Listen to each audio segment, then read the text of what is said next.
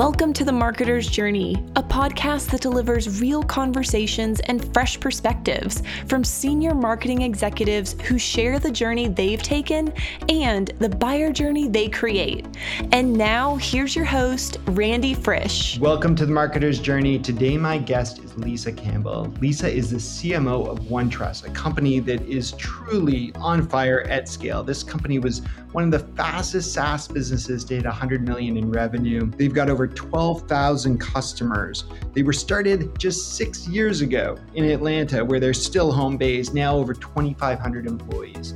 Now that sounds like a big seat to jump into for any CMO. But in the case of Lisa, she came from Autodesk, a company with much bigger scale that many of us know, a massive company where she was CMO as well. And she tells us about making that jump, going from a company of that scale to a company of this size that's growing quickly, but where infrastructure still has to be put into play. There's a great analogy she talks about in terms of paved and dirt roads today, in terms of understanding how to tackle what's not in place and how to embrace what needs to be in place. The rest of our conversation, we shift to talking about trust. This is an area that I'm always hot on anytime I talk about content, because the more we have in terms of data from our audience, the more we can serve them. But that requires trust to get that data, to be able to use that data, for people to be able to receive relevant content and know that it's coming from a good place. This is a great episode if you're interested in scale or you're interested in marketing with data. Tune in for my combo now with Lisa.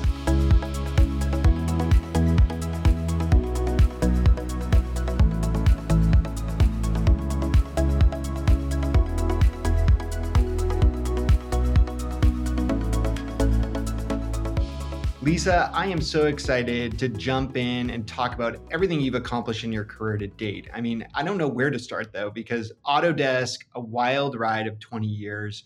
But let's get to, how do you leave something that you're committed to for that long with that much depth and relationships and influence and make that jump to a company, not that it's anything shabby being OneTrust?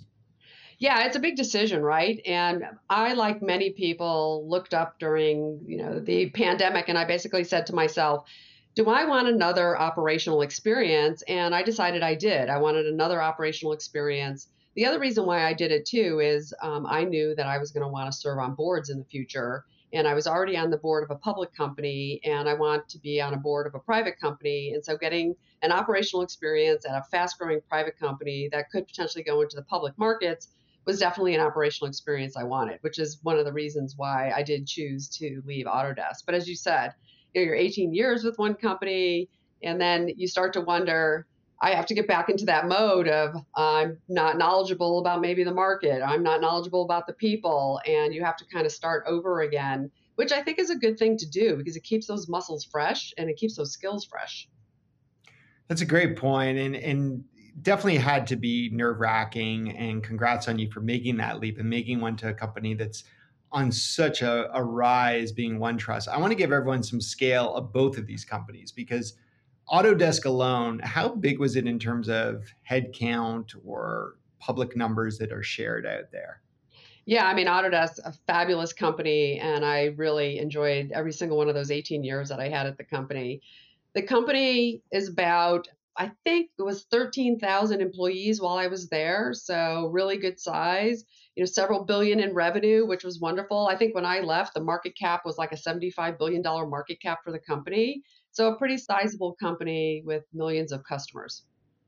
So a lot of the times I'll have a CMO on here who is at a big company of that size, but then says, okay, I'm going to go to a small company where I'm going to figure it out as we go. That's not what you've done here. For people listening and not familiar with OneTrust, OneTrust, was one of the fastest companies to reach 100 million in ARR. There's, I believe, over 2,500 employees today, and you've got over 12,000 customers. And this company just started when? 6 years ago. 6 years ago. Okay. So this isn't like, let's jump in and kind of like figure it out as we go. You've got to be ready to go. What was that like in terms of the due diligence you had to do to give yourself assurance you could be that leader? Right. One of the things that you have to do for your mindset when you go from a big companies have a lot of infrastructure. And you know that when you're going to go to a smaller company, there's not going to be a lot of infrastructure. So I mentally kind of had this mindset that said, Lisa, just assume there's not going to be much infrastructure in place. That way, whatever's there, you're pleasantly surprised. And you just prepare yourself for knowing that I'm going into where I'm being a growth mindset, where I'm going to have to probably put foundation in place.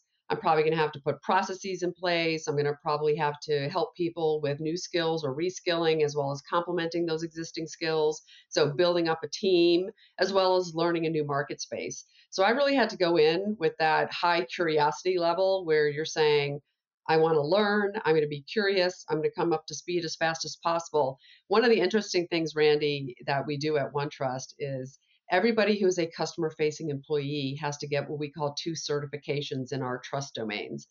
So I actually had to get 2 certifications, which I'm proud to say I got, which really one is called CIPPE, which is basically really getting a certification on GDPR. And the other one is CIPM, where it's a privacy management certification. And when you do that, you immediately become very knowledgeable about the market space because they are not easy certifications to get. You're studying like it's a final exam. And that really helped me immerse myself in this new space. Great that the company has that type of formal process. As you said, as much as you got to come in and know that it's going to be unstructured, that's important structure to have when you're onboarding not just customers, but employees at the rate you've had to, I imagine, over the last 6 years. I want to come back to the word that you use, which is surprises, because surprises can be great and they can also be terrible. Can you give us a real life example of each of those that have happened in your year or so tenure since you arrived at OneTrust? Yeah, so I've been at the company, I think it's about 15 months. So what's interesting is I had to learn, and this was good for me, is what areas are good to have less structure, right? So think of it as somebody used a great analogy with me. They said, Lisa, think of it as a dirt road, not a paved road. So where is it okay to have the dirt roads and where do you need to have the paved roads? So as an example for paved roads, I was basically saying to everybody, look, for paved roads, we need to have paved roads when it comes to planning out what market segments we're going to go after, what personas are we going after, what are our key messages, what's our brand positioning statement, because as we all know, whatever your brand voice and your brand positioning is, it's the foundation for everything else. So that shouldn't be something that changes daily. On the other hand, where I needed to get more comfortable, where it was more of the surprise, right? The dirt road was going out and saying, you know what, we're just going to go test this really quick with this kind of customer space. And we're going to see, does that resonate? And let's just get like a different piece of content, or let's change what the messaging is going to be on in this trade show booth. And I had to get very comfortable with something that I was so used to having more rigor around. And that to me was like one of those dirt roads. And I was like, okay, I can get used to that. That's good. It's more of a testing agile. If it doesn't work, great, we'll just change it. That's interesting. And it kind of brings me to another part I'm curious about is, as we said, 18 years at Autodesk, you moved around in that organization without a doubt, but you probably had a reputation that preceded you. And not that you wouldn't have one coming into this new opportunity, but in what ways did you feel you had to just change your leadership style for the stage of this company, for the type of marketers you'd be working with, the type of leadership team that was in place? Yeah, it's a good question, right? Because there's a lot of people in their careers where they're either asked to take a new role where they're an expert in their old role, and now you're in a new role and you're not considered the expert anymore. I mean, I did that many times at Autodesk, right? I would take on a new industry and I was like, well, I used to be an expert in infrastructure. Now I have to be an expert in manufacturing. It's that kind of a mindset that you have to shift on. But I think it's things like that where I came into this role thinking, I'm learning now. I'm not the expert. So, one of the first things that I did is you have to be more vulnerable and what I would say, have some humility. So, I would go to the experts and I would say, teach me about this space, just pretend I'm sitting in a classroom and help me get knowledgeable, demonstrate the products. I would have people walk me through the product, show me how to use the product. How does a customer use one of the products? How do we talk to a customer? Can I listen in? I would listen in on customer calls to understand what kind of questions do we get from customers. So it was very much a learning mindset. When I was in my previous job, I felt like I was always the one bringing other people up to speed, or training them. And then all of a sudden I found myself sitting on the other side of the table where I was the learner. I was the one that had to come up to speed.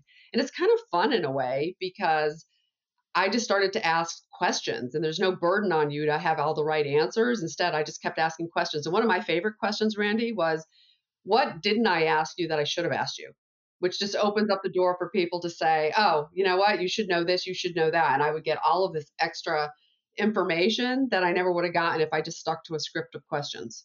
That's a great question. And I've had people ask me that in job interviews. And even though it impresses me every time, it catches me off guard every time. It's such a great way to keep a conversation flowing. I want to ask you one more question, and that comes back to a point you mentioned earlier, and it's around being a board member. I'm curious, your time management to first of all fit that in. What is the benefit that you get? Is this perspective for how you are a CMO today? And for everyone's understanding, you're a board member at Dropbox, a fantastic company. Or is this something that is gearing up your future career? Do you want to eventually become a board member after CMO life is kind of no longer engaging for you? Yeah, it's really a bit of both. So one of the things that I really wanted to do is I always was on the side of the table, right, where I was presenting to a public board or I was interacting with our board members. And we have a fantastic board. Autodesk had a great board. And one of the things that I really started to look at was I could give. So it's kind of a give and take on a board. And I felt like I had more to give because I started finding that I had colleagues or people asking me, would you mind consulting with the CEO? Would you mind giving advice to this person? Would you mind talking to so-and-so about what they could be doing to build maybe a new business or accelerate a new business? And it really made me think, you know what? I should actually look for a board role where I can play more of this governance role, and I also can help a CEO in their journey. And I'll have to tell you, it's a lot of fun. It's very fulfilling for me. First of all, I get to work with an amazing set of talent at the board. So not only am I on a great executive team myself, but I also get this extension of the board I sit on. So you get all these amazing, smart, talented people that you can continue to learn from, and they can learn from you. And you get to support the CEO and their team. You're not swimming in the operational lane, right? Because that's not your job as a board member. And for sure, I've always thought to myself, when I'm no longer have a full operational role, I would like to have a portfolio of boards. So for sure, that other part of the equation was there as well. Yeah, it's a great balance in terms of value today and setting yourself up for opportunities down the line where you can continue to give back in a meaningful way, and always something new with every company, as we know. Lisa, we're going to take a break here. I want to talk more about how every company you've been with goes to market. Specifically, got some questions about OneTrust after this break on the Marketer's Journey. Want to improve the buyer journey for your customers and your prospects? Look no further than our presenting sponsor, Uberflip. Named a leader in content experience by G2 and a leader in content activation by Forrester, Uberflip will help you accelerate every buyer journey by creating bingeable experiences that will allow your prospects to consume more content faster. Companies like Trimble, Wiley, and 3M are using Uberflip to power their go-to-market strategies, and we created one just for you. Head to uberflip.com/journey to see how Uberflip can help you leverage the power of personalized content experiences.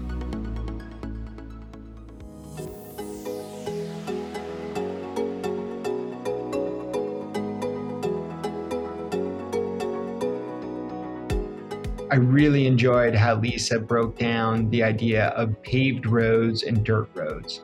I think as a CMO, many of us jump in and we feel like we have to control everything. And the reality is that's not possible. That doesn't matter if you're joining a marketing team of 5 or a team of 120 like she is today. There's only so much you can do. And if you try and overpave every road, you're not leaving opportunity for your leaders to jump in and make their own decisions, to pave roads the way they think they should be. Now, we can play around with this analogy all we want, but think through the strategies that are most important. Think through the ones that are going to define you as a leader, but also the ones that are going to allow you to define your leadership team. Embrace that, revisit that, and let it be the choice of your entire organization, which path is taken.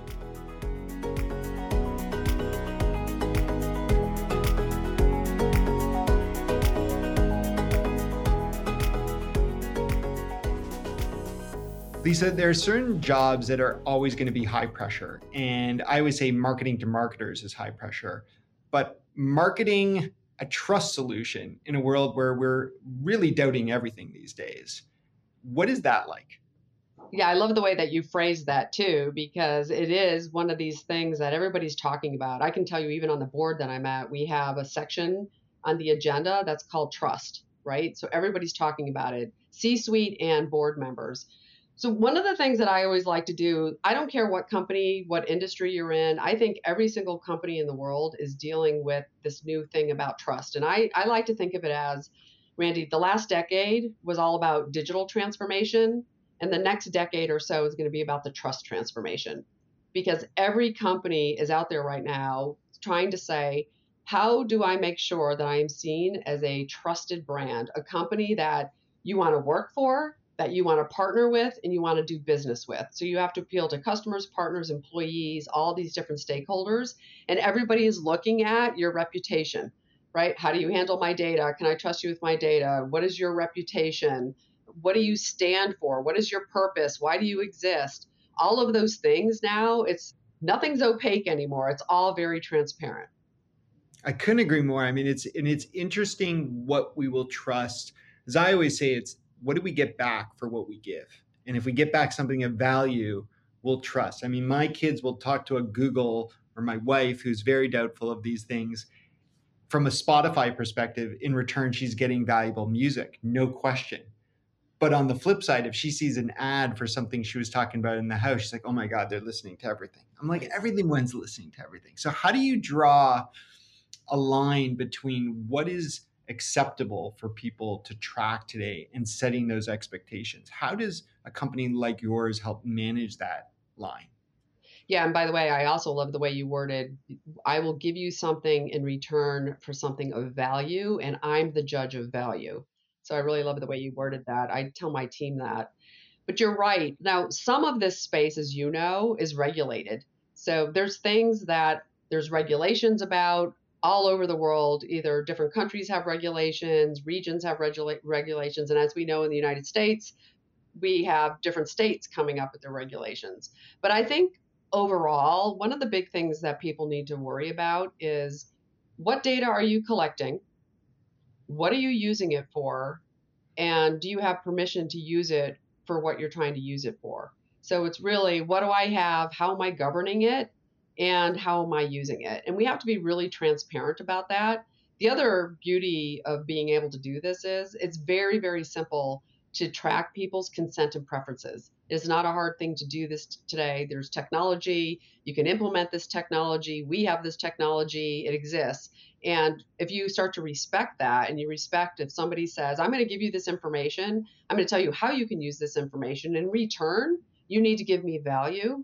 Then I think the equation works really well. It's when you break trust. It's funny, I have this expression I use that every interaction creates a brand impression. And you have one of two categories your impression falls into. You either build trust or you break trust. There's no in between.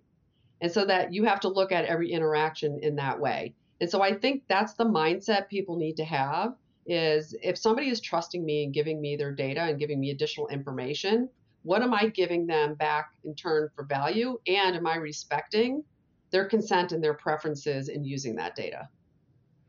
So it's interesting. I did a presentation recently, and the idea of trust was a subset of the presentation, not at the level that you're probably versed on this topic. But there were some numbers that really blew me away. One was, since iOS 14.5, I think, when they introduced some new requirements for opt-in, those opt-in levels were really low out of the gate, like in the 20% range. But then I look to see, well, what does that transfer to a website? Because we're asked that same, like, can I track your cookies, et cetera? And I couldn't believe, again, only about a third of people were opting in, according to a Deloitte study that I had read. Do you see that trending up? And what are, maybe more specifically, what are some of the things that a brand can do to get you to opt in? Because we need to set an expectation that you can trust us and that we will give you value. Yeah, and I think you hit on a really good point. There's three major trends in the marketplace, I think, that are impacting every company in this trust domain. Number one is the change in the regulatory environment. It's constantly changing and you have to keep track of it. Number two is technology is constantly changing, and you alluded a little bit to that. And then the third one is consumer expectations. And with consumer expectations, consumers are getting smarter and smarter, and it's getting easier and easier with technology to actually be able to opt in, like you just said. I can opt in. I could say, do not sell. I can give you consent or not. And I make that very transparent on my website. And so what happens is sometimes the opt-ins go down. One of the things, though, that I have found that we use and other companies use to try to improve that is basically understanding how to be helpful. I always tell my team, there's not just some secret recipe out there. And I know this is one of your favorite topics, but content, right? I always say there's a tsunami of content out there. And how do you just sort yourself out so that your content is going to resonate? And I'm always like, be helpful. Just be helpful with your content. And if you can be helpful and you can add value, you can help somebody solve a problem that they're trying to solve, they're probably going to opt in for more information because they're going to say, this is great. You just gave me information that I needed to solve a problem or to inform a decision that I needed to make. So I'm going to give you the ability to interact with me because you're going to probably give me more value. I think of it as a flywheel. So you start to get that flywheel going. And what happens is I start to give you more and more of my information. You start giving me more and more value. Trust builds with you because you're using my information in a way that gives me value, and you just keep it going. And one of the things I will say, Randy, is I think it's also a competitive advantage because trust is not easily copied. Trust is earned. So once you get that flywheel going and you earn this trust, it's hard for somebody to step in and try to replicate that. That's so well put. The obvious analogy that always comes to mind for me when you talk about content, you talk about trust, is any streaming service, whether your favorite is Netflix or Disney or any of the others that we have to choose from today. They've got me in that flywheel themselves. I log in and I've got content recommended to me. And in turn, I don't even think about what data they're tracking. And that's what I believe we all have to try and emulate, try and mimic in our marketing. So I'm curious with that mindset, and maybe you can talk about how you've done this either at Autodesk or at OneTrust. What's a very simple way to get relevant content in front of people at that very early stage, just at that point where they're going to consent to your cookies, et cetera? Yeah, that's a great point. So there's two that I can think of. One is that I have done is a branded hub. So you can have a branded hub where you're just putting out great thought leadership content or timely, relevant content about what's happening right now in the industry. And I find that really helps where people start to read this, they start to subscribe to it. They'll even say, this is what I want to be notified on. And that starts to build this relationship where they're like, I want to subscribe to your thought leadership, this branded kind of content that's out there. And that opens me up then maybe for things further down the funnel where it actually could be demand generation or lead generation. The other piece where we've done pretty well at that is with account-based marketing. And account-based marketing, in my opinion, works the best when you're trying to expand a relationship. It's very expensive to use sometimes as a land, but maybe better for expanding within an account because I have an initial relationship. I get smarter and smarter about you. And then I try to do account-based marketing where I learn about your company. I learn about maybe some of the big issues you have. And then I try to tailor content to those specific issues. And then I'm going to interact more with you and I'll expect more from you because I always kind of share with my team. I show them all the emails that I delete, which is what I call failed ABM. So these are all the ones that I just hit delete on. These are the ones that I put in my saved file. And it's the ones that are relevant, helpful, that did their homework that I'll save. And it's the one where I know it's a generic cut and paste, change the name at the top of the form that go into my delete box. Great tactics, great tips. We're going to get some more from you. We're going to take another break though here, talk a little bit more about content with some questions I've got coming in our rapid fire. Right back with Lisa.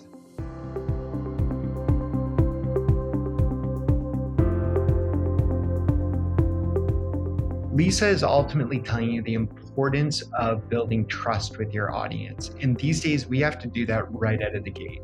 I want you all to think about the experience anytime you open an app for the very first time. It could even be the type of Spotify app you may be listening to this podcast on. We're asked a series of questions all around trust. Can we send you notifications? Can we track what you're doing? And very quickly, our thumb goes left or right, determining, without much thought, is this company going to give me value back in terms of what I provide? Now, that's the same debate that we have when we go to a website. When we're greeted with that question, will you allow us to track your behavior? Yes or no. We make these millisecond decisions with our mouse or our finger, however we may be navigating. And that is what we need to be mindful of. As Lisa said, it's a circle.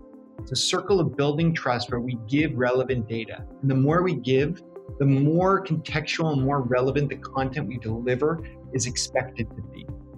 Keep that in mind. Determine whether you're making an impression that shows that you're leveraging what they've shared with you, and that you're leveraging things in ways that are not creepy, but are relevant and value add to the way they build a relationship with your organization.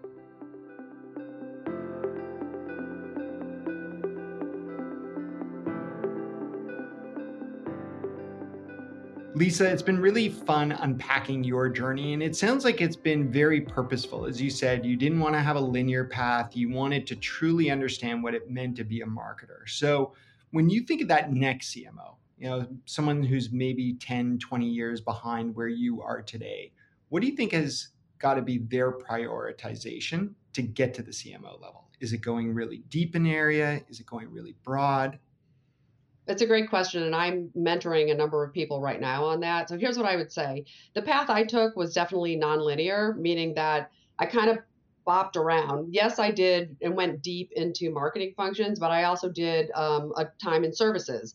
I also ran a development team for a little while. I did an inside sales team. So what I would recommend to people is don't just have a linear path. Try to get some experience that's outside of marketing, because when you do something outside of marketing, it gives you a greater appreciation, and you walk a mile in somebody else's shoes, and it can make you a better marketer.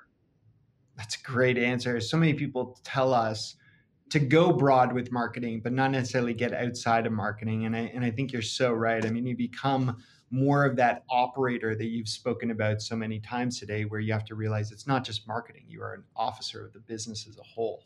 Yeah, and it gives you exposure to all the different touch points, right? Because there's so many different touch points in the journey, and now you kind of walk the shoes in those shoes.